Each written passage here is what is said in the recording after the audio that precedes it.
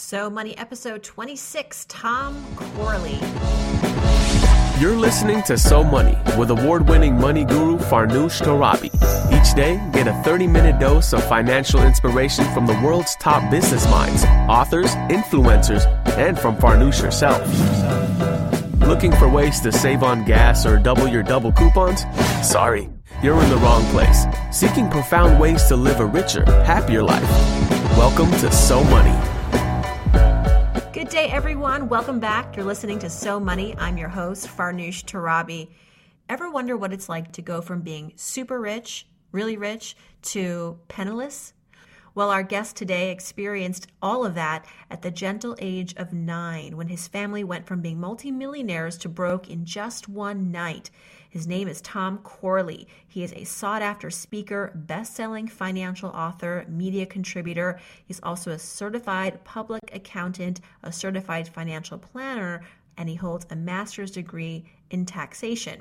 I met Tom a couple of years ago when I was doing a story at Yahoo where we were examining the way rich people think, act. It turns out Tom had done the study. He had looked at 233 wealthy Americans and 128 people living in poverty and observed and documented their daily activities. And from there, he discovered there is an immense difference between the habits of the wealthy and those of the poor.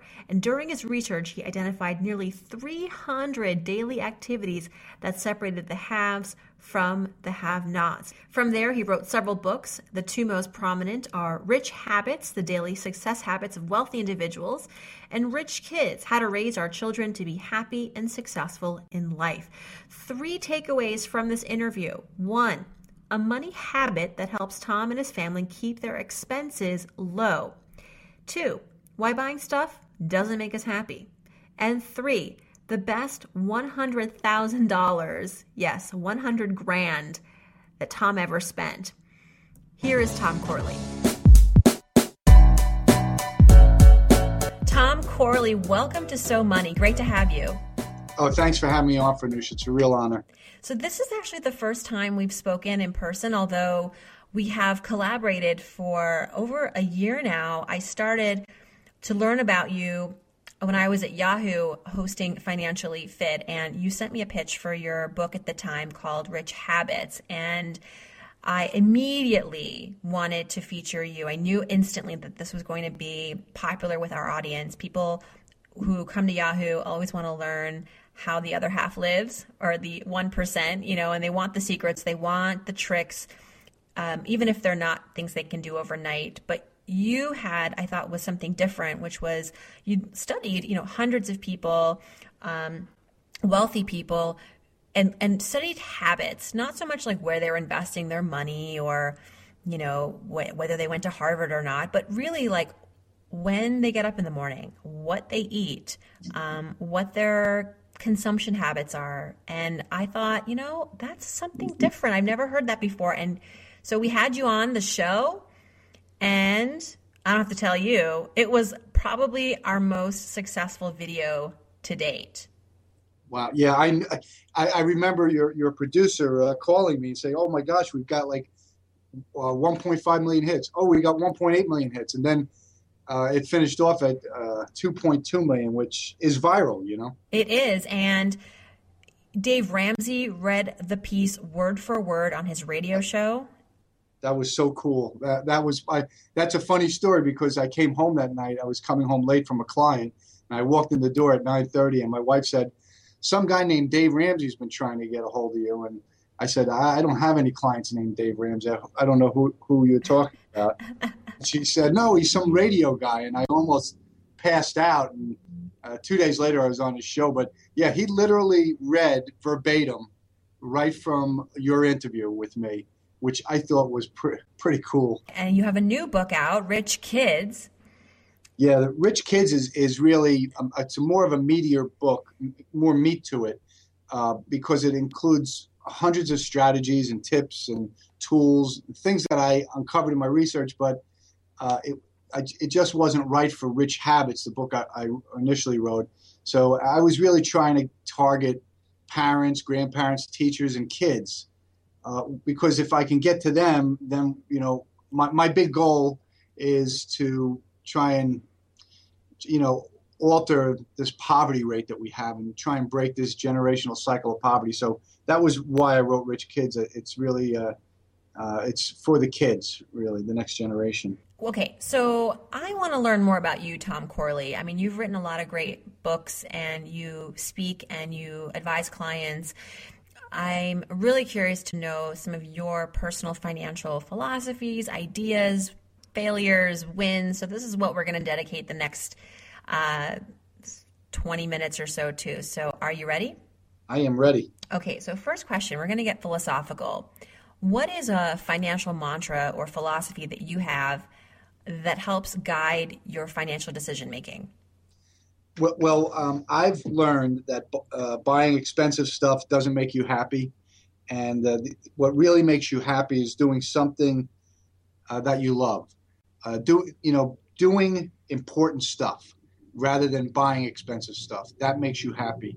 So, people have this misunderstanding that they'll be happier if they have a bigger house or a nicer car. It doesn't do anything. You return right to your happiness baseline after a couple of weeks. So you have to do actions, things that make you happy, or the activities you engage in. So happiness baseline, what is that the same for everybody? Everyone has a different baseline. It's governed in part by your genetics. It's also governed, 10% of it is governed by your circumstances, your financial circumstances, but 40% of it is governed by your activities, the activities you engage in. So you're never going to get much happier. You'll only be 10% happier buying stuff. You'll revert back to your baseline. But what will continue to make you happy is doing certain things where you're pursuing some goals, a life dream, or your major purpose in life. So if you've got an extra $1,000, don't necessarily go buy, the suit that you think is going to look awesome on you, but rather maybe a mini vacation. Identify a moment for you, a financial moment, a money memory that really influenced how you think and act financially today. Well, that's an easy one. I mentioned before that we were rich and then we were poor. And so for most of my childhood, all the way through, and I guess age 23, until I got out of college, 22, we were pretty much in poverty. But I do remember I spent a year from the 7th grade to the 8th grade. I mowed lawns and I shoveled a lot of driveways. I had a bank that I shoveled their sidewalks, and I made money and I saved it. And in fact, I was so worried that somebody would ask me in my family, because that's what happened. If anybody had money, somebody found out about it and everybody took it from you. It's not a bad thing. It's just we were poor and everybody had needs. So I actually stuffed $200 into all of my trophies. I was a pretty good tennis player and swimmer and basketball player. So I had all these trophies. I had about 30 of them. And in almost 30 of my trophies, I had $200 stashed away. And somehow, my mom found out about it, and she said, we need money to pay the bills, and how could you be doing that? I felt terrible. She wasn't trying to make me feel guilty, but I was saving that money because I wanted to throw myself a graduation party. And we lived in even though we were poor, before we were poor, we were rich, and we lived in a very expensive neighborhood, and my dad did everything to keep us in that house. But I was surrounded by wealth. And so, my friend John was having a big graduation party, and I said, I want to have one too. So I saved up. And then when they found out about it, my family, they said, they basically said, look, we need the money. You can't have the graduation party. I wish we could.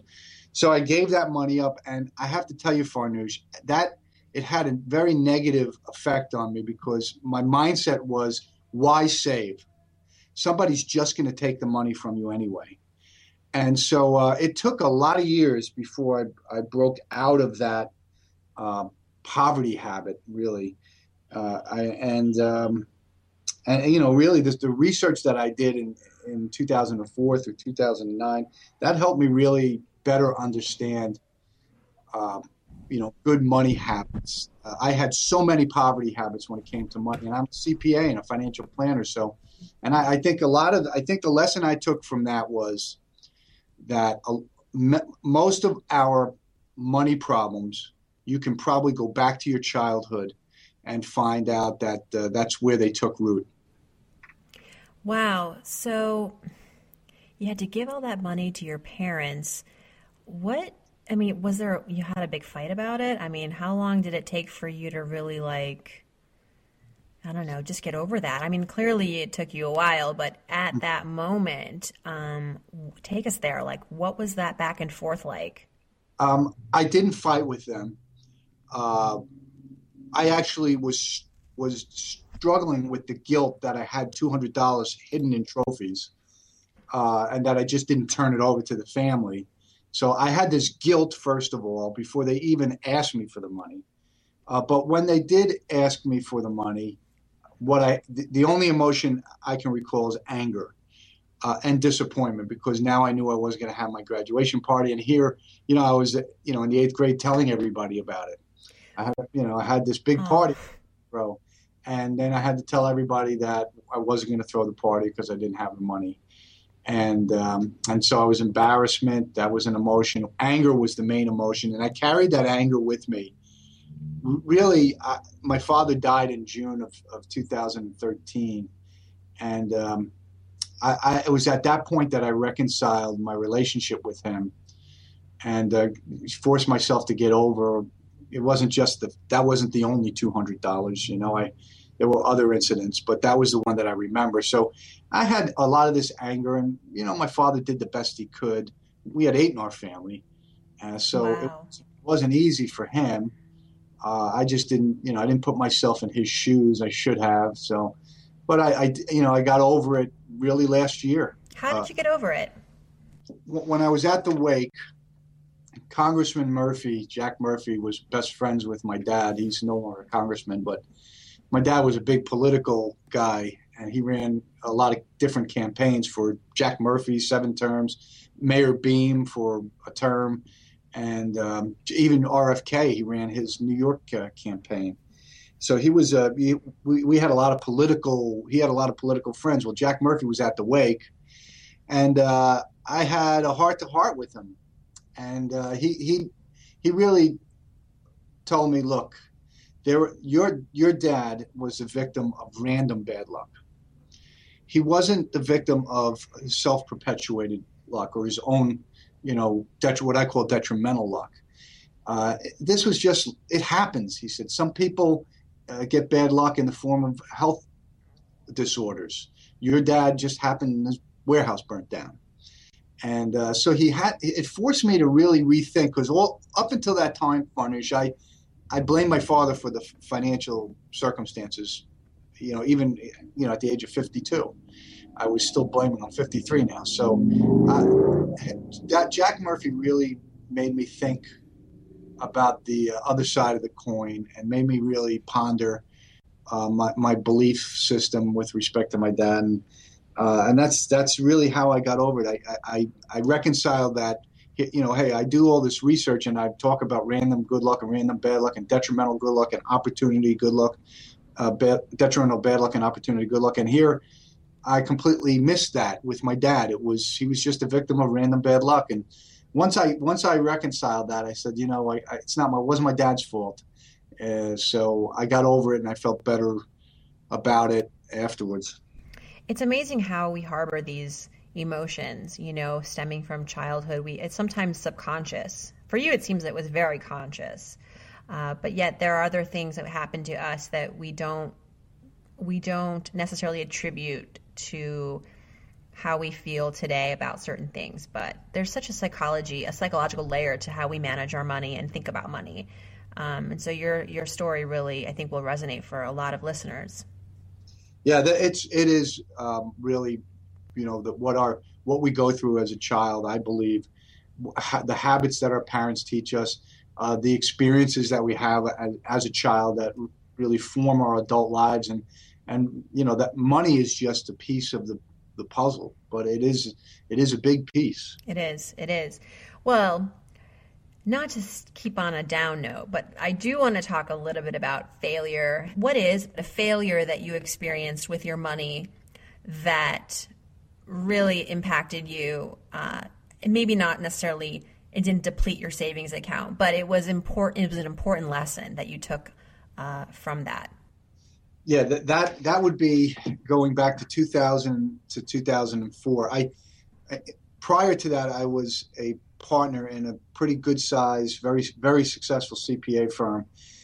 We had a lot of big clients like Revlon and Merck.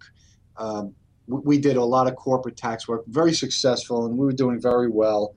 But one of my clients, I had done, it's called an earnings and profit study for, and they actually wanted to hire me because they were selling a big part of their business. They were going to have $100 million, and they wanted to deploy that somehow. So they asked me to come on board as a CFO of the company, and I did. What happened was they ended up doing a dividend distribution, and most of that money went away back to the owners. And so we had a couple of startups that I ended up I took over one of the startups, and it took 4 years, but we failed. We went through about $3 million, and the CEO of the company just shut it down. He said, "I'm not investing any more money," and that was devastating to me because the roots to that tree were very deep for me. It was me and the CEO of the company, of the startup company. We were traveling all over the place, and we were having success, but we ran out of money. And the investor said, we're just not going to invest any more money. And boy, it was devastating. It took me years to get over that, and so, but I'll tell you what I learned from it. I really learned two things from that experience, and it's always have a majority control of any business that you're in. If somebody else is pulling the strings, then you're at their whim.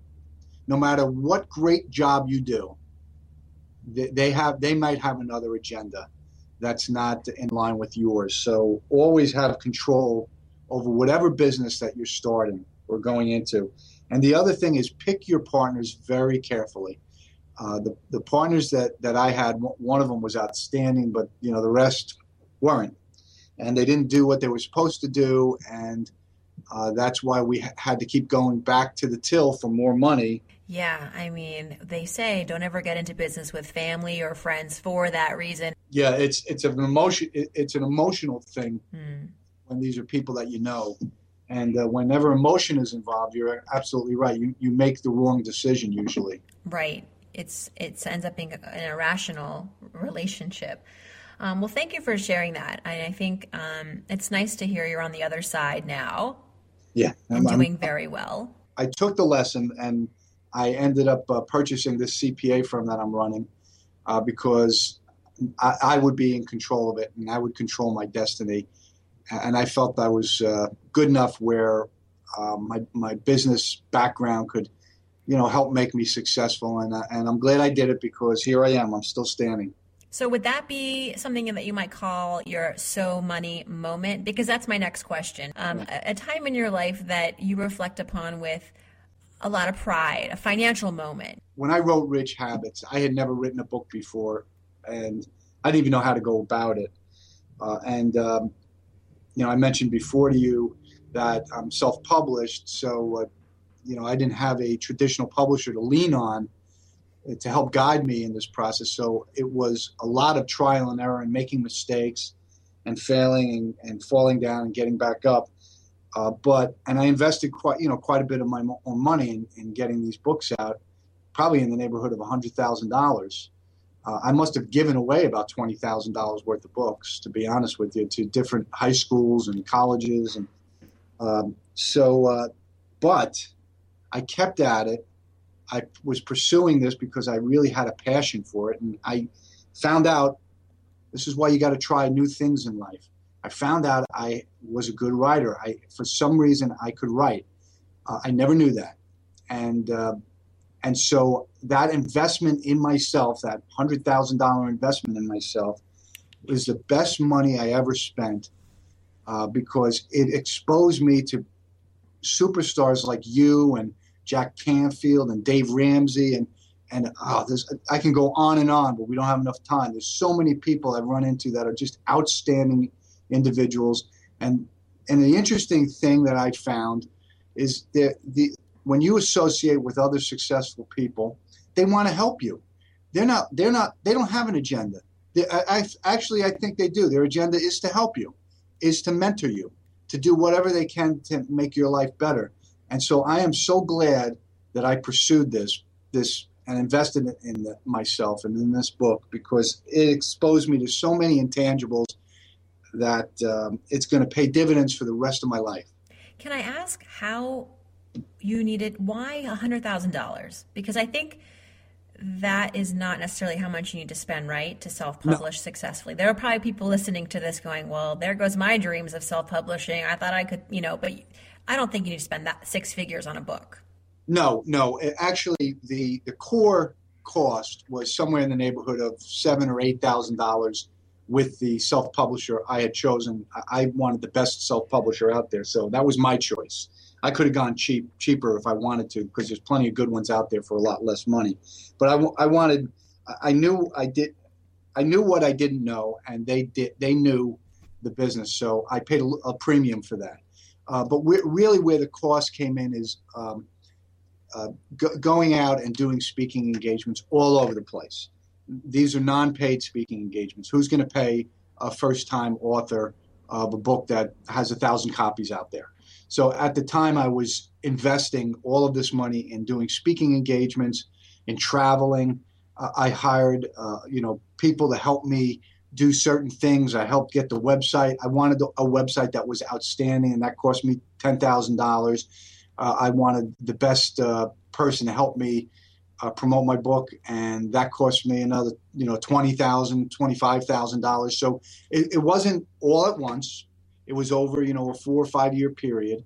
But these costs add up, and I'm an accountant, so of course I track everything. And you deduct everything. Well, part of it, you can deduct. Part of it, it's just a sunk cost that you capitalize. But I really, and that's a good point too. There is some tax benefits to pursuing something like this. So, but my point is that you have to look at it.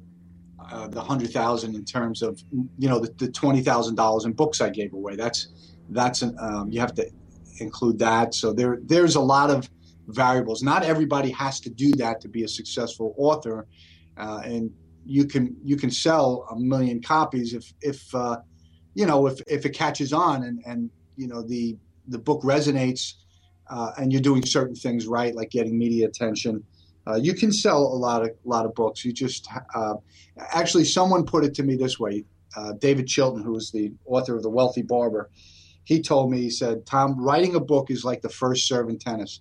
The rest of the match is promoting it. Yes. And that's where the cost comes in, promoting your book and giving out books and doing mailers. I mean, I must have mailed out 2,000 books to newspaper book editors. So there's a lot of costs involved but it's over the long haul, but it's an investment in yourself. So it's not $100,000. It could be, you can do it for $5,000. Right. Yeah, getting it in the right hands is really important, and I agree with you. It's 10% content and it's 90% marketing, unfortunately. And I gave a keynote at the Financial Bloggers Conference last fall about how my first book was really a pivotal point in my career. I feel like things went from good to great. So maybe that would, and funny enough, the book was called You're So Money. Mm-hmm. And it was my so money moment, because it was my first kind of flirtation with being entrepreneurial. And, I had a 9-to-5, but I wanted to write a book, and I wrote it, and it really did take on a life of its own. Success, I found, is a process, and writing a book is no different. It's a process of getting the media attention and promoting your book. You can't go on Oprah and then sit back and say, well, here, I don't have to do anything else. It's about getting those singles every single day, and then every now and then you get up at bat and you get a shot at hitting a home run. Those home runs are, rare breed, and you're in it. You're in it for sure. You're in it for the home runs, but it's the singles and it's the walks that get you moving ahead and moving forward and meeting people like you, like Robin Sharma, who I just met. It's these Jack Canfield, all these people. You meet them along your journey, but you have to do certain things every single day, and you build these relationships, and then they translate ultimately into book sales.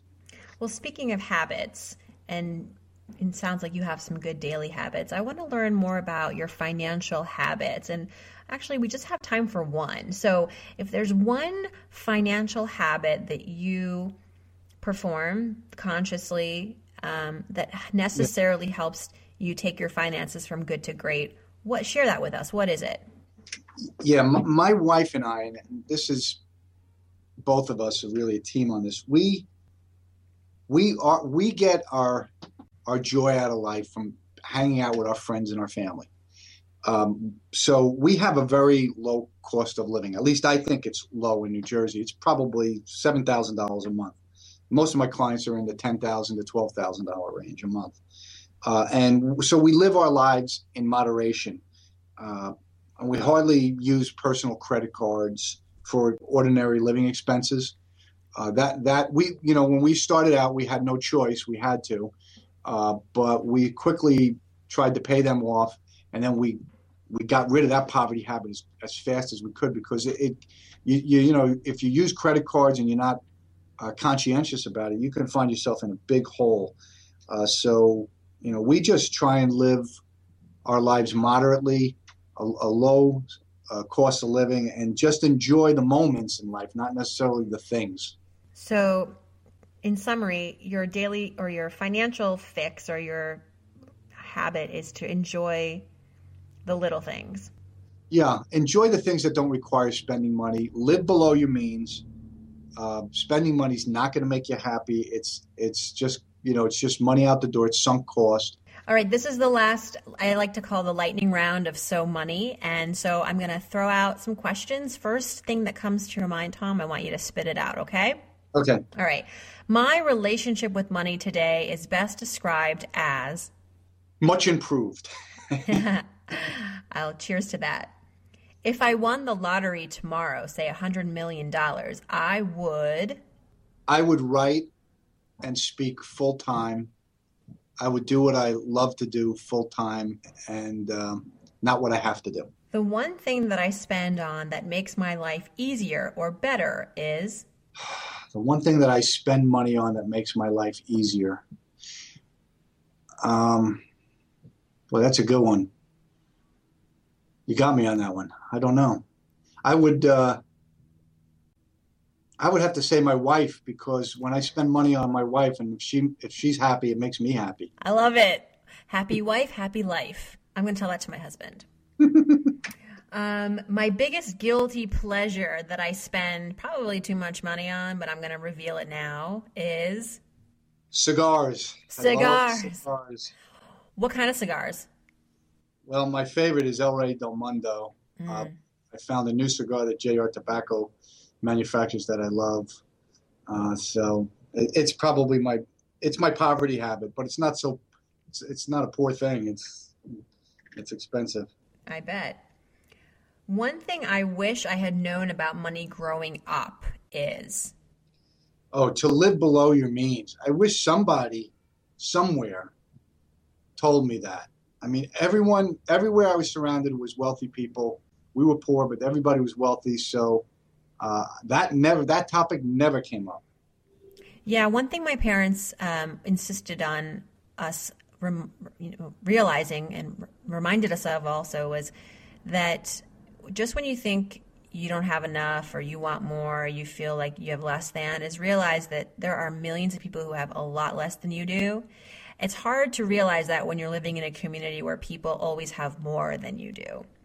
And so when I was younger, we lived in a community that was far wealthier than we were, as a household. And I went to school where kids had BMWs and Mercedes. I took the bus. It wasn't really hard for me because I was old enough to realize that money doesn't make you better as a person. But I had a 5-year-old brother at the time who was still very much, easily influenced by material things. And so my parents literally moved. They moved out of state back to where they were originally from to raise my brother because they thought it was just a lot more down to earth and in a community that was more diverse, where he could see those who had more than and less than, and there was a relativity to his financial world. And because they just saw how he was getting ruined, living in this environment where kids were coming to school with the newest gadgets and this and that, and my brother assuming that he had to have all these things and that he was too young to understand why he could not. And so they literally moved. And I think that was a really bold and drastic thing to do, but I think it ended up being for the better. Well, you have really great parents, mentor parents, and you're really blessed because, for them to do something like that's, if parents are often the only shot we have at having a mentor in life.